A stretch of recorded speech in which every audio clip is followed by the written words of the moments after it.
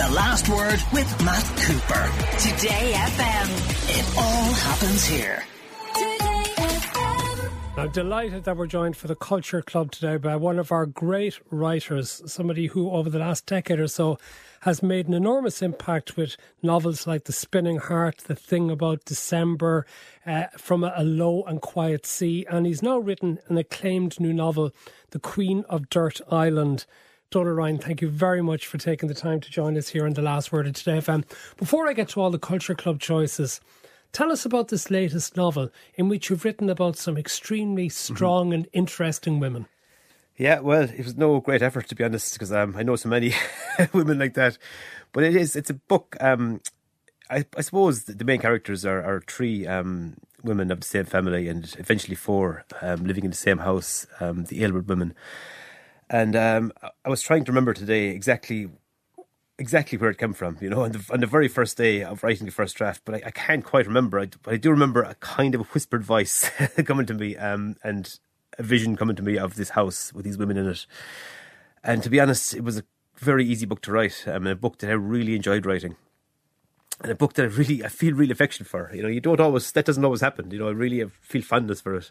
What do you mean by that? Well, kind of gratitude, because I was in a bit of a bind when I started to write it, because I was up against a deadline and I hadn't very long. I know, in fairness, my publishers were being very understanding about it, but I'd written a novel that didn't quite work and I spent a lot of time on it. A novel that needed a lot of fixing, and I just couldn't face the task, you know. And I thought to myself, you know, is there any possibility that I could somehow dredge a different novel out of myself? You know, and you know, I didn't have to dredge at all. This book occurred to me. A labour of love. It was really, like, yeah. I mean, you know, I just every day, it was about a 12-week period, the writing of the first draft, and every day the writing just clicked. You know, it just went really well. And Marie was ready to receive 3 or 4 pages at the end of each day. This is your wife? Yeah. I mean, only for her. It would have been sunk so many times over. But and every day she was going, God, this is just, I love it. It's great, you know. And I loved it. It was, that kind of positivity, that overwhelming positivity, doesn't often attend the writing of a novel. You know the way sometimes they tell novelists or aspiring novelists to write what you know about.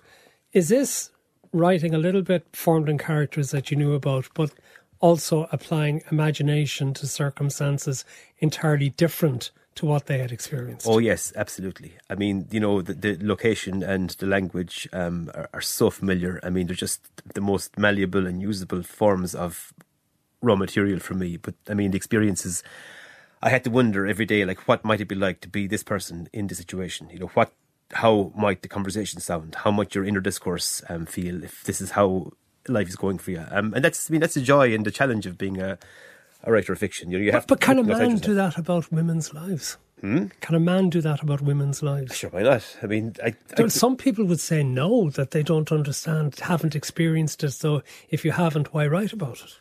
Well, if I stuck to my own very narrow experience of life, I'd have nothing to write about. I mean, I have to do it. And I think nearly all fiction writers have to do it. You know, you have to imagine what it might be like to be somebody else entirely, somebody from a different time, you know, somebody with a different gender, a different outlook on life, somebody with a totally different philosophy, somebody who might, you know, act in a way you would never act, that you'd never dream of acting. You know, you have to, because if you look back over 10 years and the stories I've written and the novels I've written, I mean, there are murderers and there are unfaithful husbands, and there are all sorts of people doing all sorts of things that hopefully I'd never do.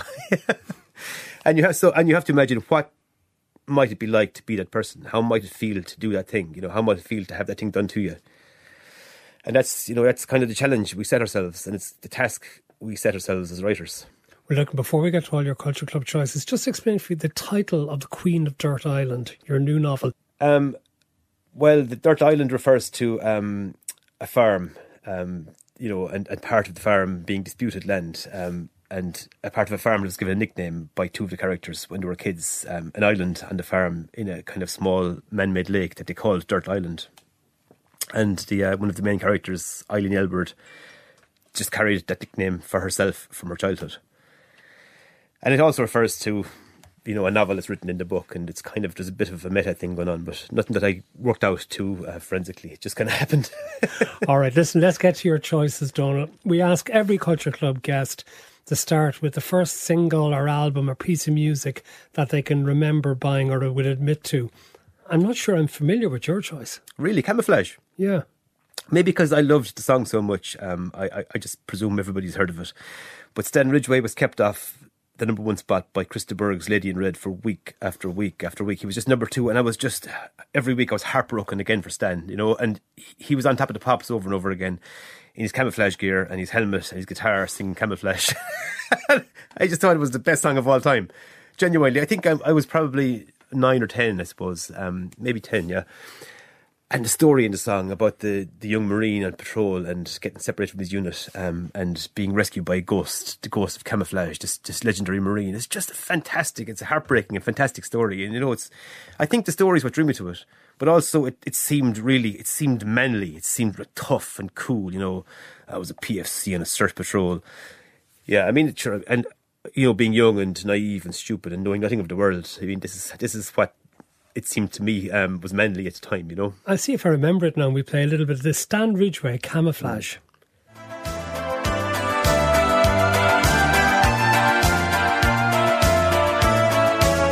I was a PFC on a search patrol, hunting Charlie down.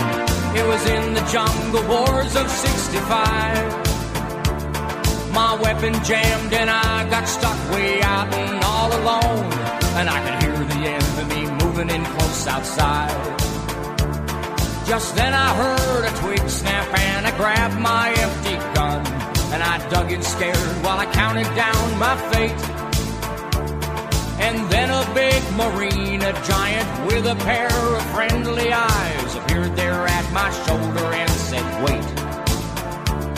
When he came in close beside me, said, don't worry, son, I'm here. If Charlie wants to tangle now, he'll have to die. I said, well, thanks a lot. I told him my name and asked him his. And he said, the boys just call me Camouflage. Whoa, camouflage. Things are never quite the way they seem. Whoa.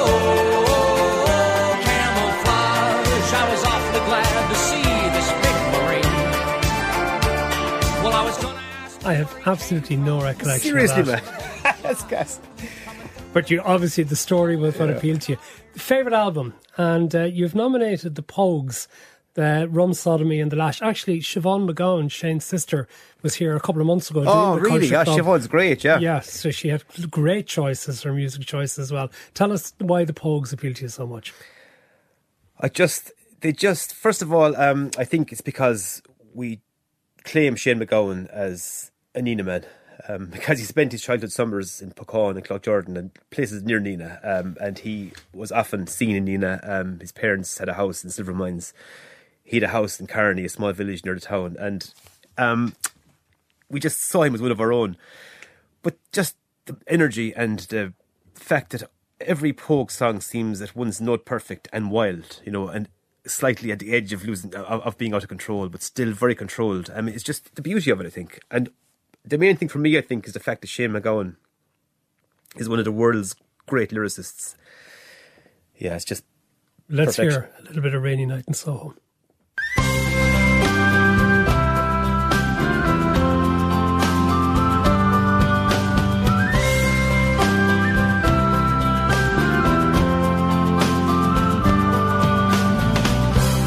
I've been loving you a long time, down all the years, down all the days, and I've cried for all your troubles, smile at your funny little ways. We watched our friends grow up together, and we saw them as they fell. Some of them fell into heaven, some of them fell into hell. I took shelter from a shower, and I stepped into to your arms on a rainy night in Soho. Bit of the Pogues there from Rum Sodomy and the Lash, Rainy Night in Soho. Is that just perfection? Every line is perfect. You know, there's no rhyme in a Shane MacGowan song that feels forced. You know, it just always feels so right. Your favourite bands and the Pogues are in there, but you're a much heavier choice, heavy rock choice for your favourite bands. Tell us about them. Well, I couldn't ever leave behind the bands that I loved. When you know how much music means when you're 12, 13, 14, 15 and you're trying to find your way in the world and you're kind of learning about yourself and, you know, about how life works. And these things just, they have such import, I think. And I think we use them as emotional cushions almost, you know. And one of my emotional cushions was AC/DC because they just, you know, I just loved it. I loved the sound of it, kind of the pulse of the drum beat and, you know, the fact, again, that they all just seem so perfectly formed. And there was no real effort involved with AC/DC. It was just this thing you could just put on and you knew every song was going to be a dinger. You know, it was never going to be a dud. And they're still the same. I saw them live a few years ago. We went to see them in the O2 in London. And Anne-Marie was pregnant with our daughter. And fair play to her for coming. We weren't back now, in fairness. There was no... we weren't in the middle of the mosh pit or anything. It was just incredible to see Angus Young and Malcolm and Brian Johnson on stage, and Phil Rudd was back on drums. It was fantastic. You've also picked, though, and we have a clip from Led Zeppelin to Whole Lot of Love. So let's hear it and then talk to me about Zeppelin.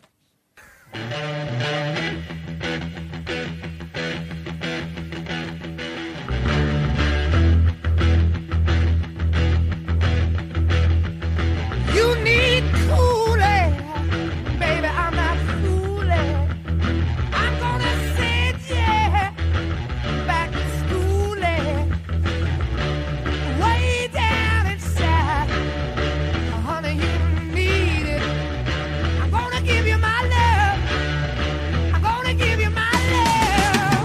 Oh, want a whole lot of love. Want a whole lot of love. Want a whole lot of love. Want a whole lot of love. You've been learning, baby, I've been learning. All that good time, baby, I've been the dirt man. Way down inside, honey, you need I'm gonna give you my love. I'm gonna give you my love. Oh, a lot of love. I'm delighted to get a chance to play that. What does Zeppelin mean to you? Oh, it's fabulous. I remember actually, I was about 16 and a huge row broke out between two of my friends about the relative merits of Iron Maiden and Led Zeppelin. And it got really contest. heated. No contest. And one of the lads said, Led Zeppelin stole all those songs. They're all robbed. And we were going to go way out of that. And then it turned out that they had stolen from Howlin' Wolf and from Memphis Mini. Like literally, Memphis Mini, they took one of the levy breaks, slightly reconfigured it, used the exact same words and paid no royalties until there was, I think, a court case and they had to pay something to Memphis Mini's estate. And it happened that there was a Memphis Mini best of album in my house and I discovered this was true actually. And the same about Howlin' Wolf's Killing Floor. Led Zeppelin just swiped it. It's incredible. You know, pretty blatant. But still, you can't take away from the fact that... The way they perform the tracks. Oh, my God, unbelievable. One of my big regrets in life, actually, I was working in a warehouse in Limerick, a very small warehouse beside a house, and two friends of mine, Enda Nolan and Johnny Lynch, called for me and said, man, come on, pack it in, we have to go. We're driving to Dublin, we've got tickets for Page and Plant. Jimmy Page and Robert Plant were playing together tonight in Dublin, we have tickets, come on. And I didn't go. I couldn't leave my post. It was one of the best concerts I've ever been at. Really, yeah. It was there you go. magnificent. Don't want to hear about it. Sorry.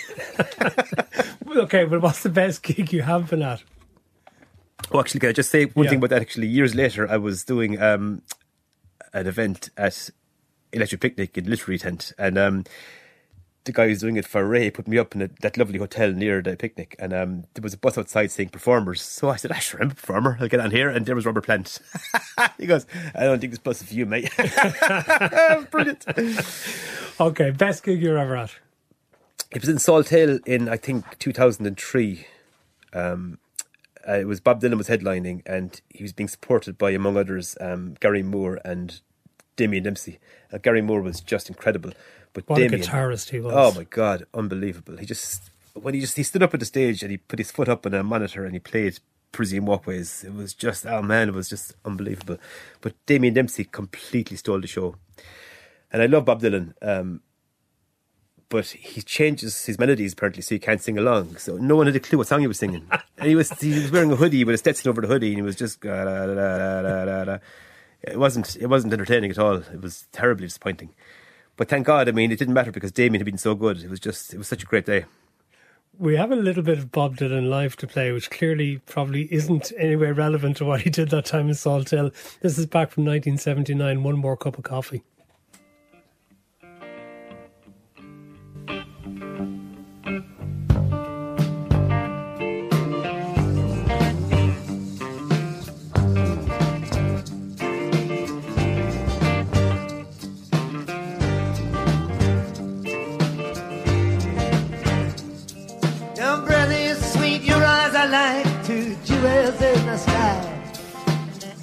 It's straight, your hair is smooth on the pillow where you lie.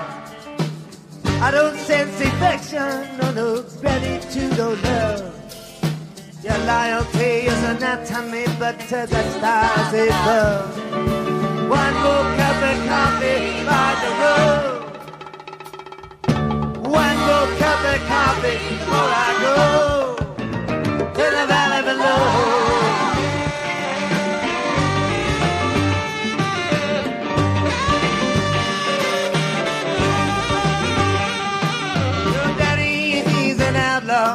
And a wanderer by trade. He'll teach you how to pick and choose and how to throw the blade. He oversees his kingdom where no stranger does intrude. His voice he trembles as he calls out for another plate of food. One more cup of coffee by the road. Bob Dylan, you're not the first. That's writer. live, is it? Yeah, apparently so. Yeah, he didn't do that in Galway. He didn't do that in Galway. You might have liked him to. You're not the first writer, though, that's picked Dylan out as a big influence. Yeah, you know that album, Blood on the Tracks? Yeah. I mean, every song is just incredible. But again, like, the lyrics are just so brilliant, you know, and the story in each song is so brilliant.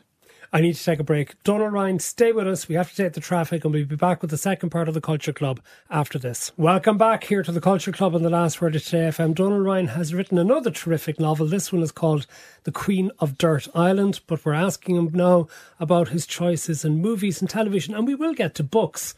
So a favourite movie? You have gone for a Martin Scorsese classic from 1990, Goodfellas. Why? Just because I enjoy it every single time I see it. I enjoy it over and over again. It never gets old. It's just always brilliant. And it just feels so perfectly formed. I think, the narration is just so brilliant. And I think it's taken pretty much verbatim from the actual memoir it was based on. Henry Hill's memoir, yeah. I think the actual Ray Liotta's narration is pretty much word for word from that. And I mean, just for the scene alone, the walking into the nightclub scene, I mean, that legendary scene, that extended walk down along is just, it's just so perfect. I think my favourite scene, though, is where Henry Hill walks up to the guy across the road from his girlfriend's house and just takes his gun out and smacks him across the head with it. And I know it's horrible, it's gratuitous violence and nothing I should admire, but it's just the scene itself has such power and energy about it. And it says so much about the characters and about how they see the world. When he hands his girlfriend then the gun and he goes, hide this. And from that moment on, she's enmeshed and she's hooked. She's addicted to that world, that excitement. It's just such a beautiful piece of characterization in that scene. And, I mean, I suppose Scorsese, it's a work of art, but you never feel as though you're having a work of art pushed on you. You never feel as though he's trying to make any kind of statement. It's just pure storytelling, it seems, from start to finish. I don't know which particular part of the movie we have, but this is the late Roy Liotta, who of course died earlier this year, as Henry Hill in Goodfellas. Still, I never saw Jimmy so happy. He was like a kid. We had money coming in through my Pittsburgh people, and even after a while, the Lufthansa thing began to calm down. The thing that made Jimmy so happy that morning was that this was the day that Tommy was being made. Jimmy was so excited you'd think he was being made. He must have made 4 calls to Tommy's house. They had a signal all set up so he'd know that the minute that the ceremony was over.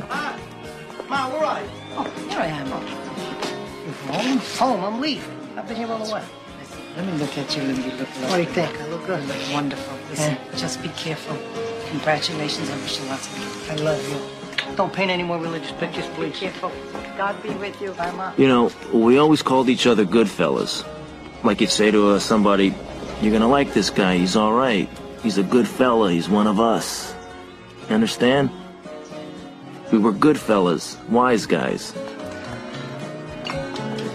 But Jimmy and I could never be made because we had Irish blood. It didn't even matter that my mother was Sicilian. To become a member of a crew, you've got to be 100% Italian so they can trace all your relatives back to the old country.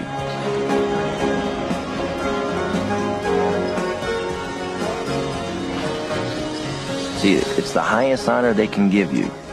It means you belong to a family and a crew. I even love the music. Music's fabulous. It really is, yeah. Must go and watch that again. Give us a play that's a particular favourite of yours. What's on the list there, Matt? Translations by Brian Freer. Oh, translations. Actually, I saw this not too long ago. I think it was the Quarry Players in Limerick. But it was just, it's just such a fantastic play, and it's, you know, it's so sad, but it's one of those plays that you become completely immersed in. And I suppose it's a play about understanding and misunderstanding and language and gaps between people. And there's some people recently criticised it as becoming a bit dated. No, I think it lasts forever. You know, I can't see it ever being put on and people saying, that's a thing in the past now. Because, I mean, isn't it becoming more and more relevant? I mean, how we communicate and the differences between us and how these things can either be very quickly and easily closed and made okay, or can lead to all sorts of disasters. And I also believe you want to give a shout out to the Nina Choral Society. Oh yeah, I mean, I remember seeing, I know I'm biased now, but she was amazing at it. My cousin Jade Ryan played the lead in Hairspray a few years ago with Nina Choral Society, and it was just amazing. I brought my daughter Lucy to see it, and for the whole thing she was just dumbstruck. I mean, it was just so well done and was so well acted, and the singing and the music and the set were all so amazing. And, you know, it's amazing to think that in a small town like Nina, you know, that something like that, that people will invest so much of themselves into putting on a show like that. You know, it's just, I think it's incredible. Let's go to books. I believe you're a big fan of science fiction and Ian M. Banks. I think actually it's one of the writers who kind of was really influential when I was young. And again, I've apologised several times to a friend of mine, Gary Savage, who I haven't seen for a long time, but who I borrowed books by Ian and Banks from and never give back. I still have them at home, and someday I can run to it. But it's something I've tried, is science fiction. It's something I've failed miserably at. I just could never make it. I could never get into that groove where it started to bite. You know, where it started to kind of sink into the page. For me, my science fiction or my attempts at it always felt too forced and too unreal. Because, you know, you have to try and latch onto something that's almost universal in order to make science fiction readable and accessible, I think. You know, while even as you're creating worlds and creating different concepts, you have to try and there's something you have to kind of plug into, I think, that I just failed at over and over again. But I mean, we all have a groove that, you know, and eventually you find it. I have a list here, though, of favourite authors: John Steinbeck, Stephen King, Doris Lessing, Margaret Atwood, David Mitchell. So what do you look for when you're reading? I don't know if I ever actually say to myself, okay, I need, this is my particular need now as a reader, but because there's so many books. I think there's something like 40 million books in print. You know, it's an incredible number. And so, you know, you can have an infinity of reading lives and never get to the end of it. But I remember John Byrne saying once, everything he reads has to be a page turner in some way. You have to want to turn the next page because the writing is so good, or because you care so deeply about a certain character, or because you just want to see what happens next. You know, but you have to want to turn the next page, and it's so important. So it's, you know, it's why we have to kind of audit ourselves as writers to make sure we're not being self-indulgent. You know, you have to make sure that what you're writing is readable, that people will want to read it, because you want to be read as a writer. You want to have an audience, you know, and so you have to think of your audience when you write. And I think when it's obvious that a writer has done that, you know, it makes the book much more appealing. Let's go on to television. We ask everyone to nominate what you watched as a child that you remember fondly. What's it for you? Oh, the A-Team. It's one of the big ones anyway, yeah. There's nothing more to be said about the A-Team. It was just brilliant. I mean, there was nothing like it. As an adult, you've a really interesting some suggestions.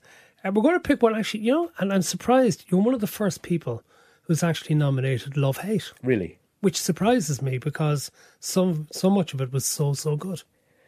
Oh my God, Love Hate was incredible. I mean, once actually I had a conversation with a fellow writer and his friend, and I said, you know what, Love Hate for me often actually outshone Sopranos, was better. And they ridiculed me from a height. And you have The Sopranos on your list as one of your favourites as well. Yeah, but I mean, I think at times there were episodes of Love Hate that were just so good. I mean, you know, unforgettable TV. Lots of times you'll watch a TV series and you'll think, oh, this is great, and you can't wait to see the next episode. And then, you know, a few weeks afterwards, you can't remember one episode. It's just gone. And you know you enjoyed it. You know it was good. But I mean, I think I remember almost every individual episode of Love Hate.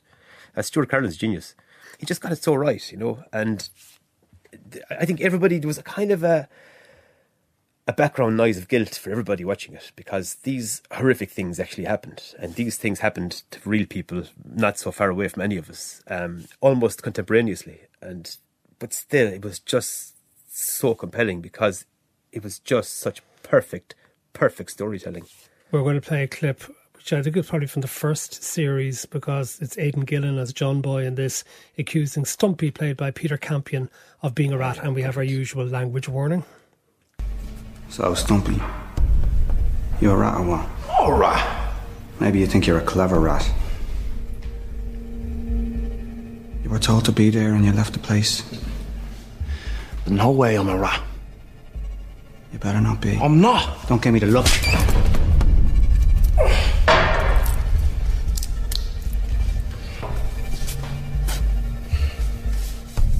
Do you know what they do to rats down in Mexico? This one rat, last week, they cut off his head. Then they cut the face off the head. Then they sewed the face, all of it, the skin, everything. They sewed it onto a football and they left it out in the front garden for his kids to play with. Do you know anything about that? What are you going to do to make it up to me? Whatever you want. Well, this is going to hurt my pocket, Stumpy, so it's going to hurt yours too. Sure. There's going to be a penalty on you being stupid and being lazy and fucking off when you were supposed to stay put where you were. You've got money somewhere, hole in the ground, backyard. Yeah. Dig it up, bring it here, and don't run.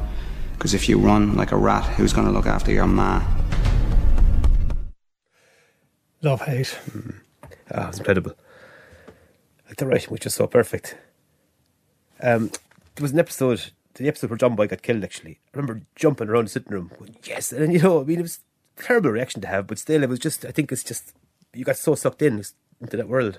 Just briefly on television, I actually enjoying as well two of the series you've picked out as well, which may be humour that might be offensive to some people, but The Young Offenders and The In-Betweeners are great choices. Oh man, they're so funny.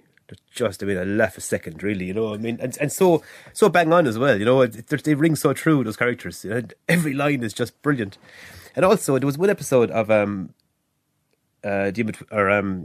Offenders where the mother ran into the house to rescue Jock from his father.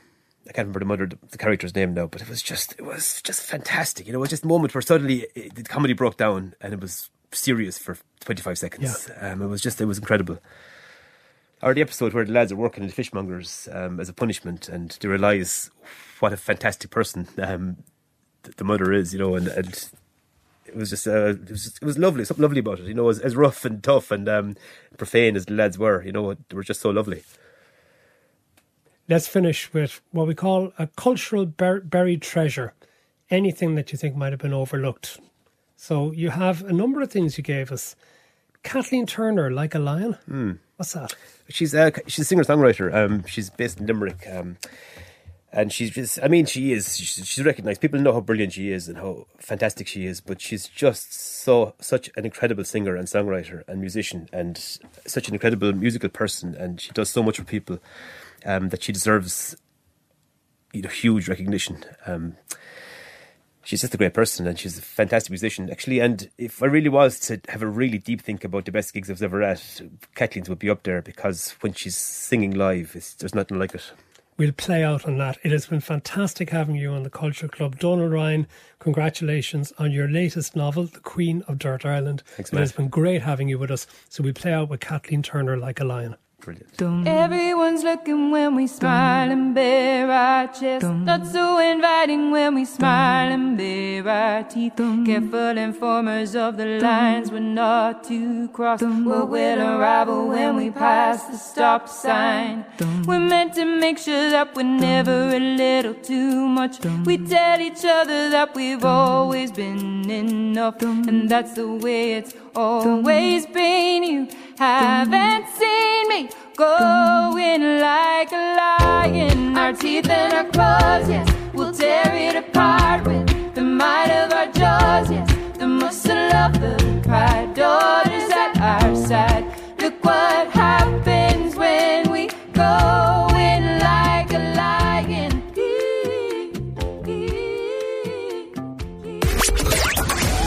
The Last Word with Matt Cooper. Today FM. It all happens here.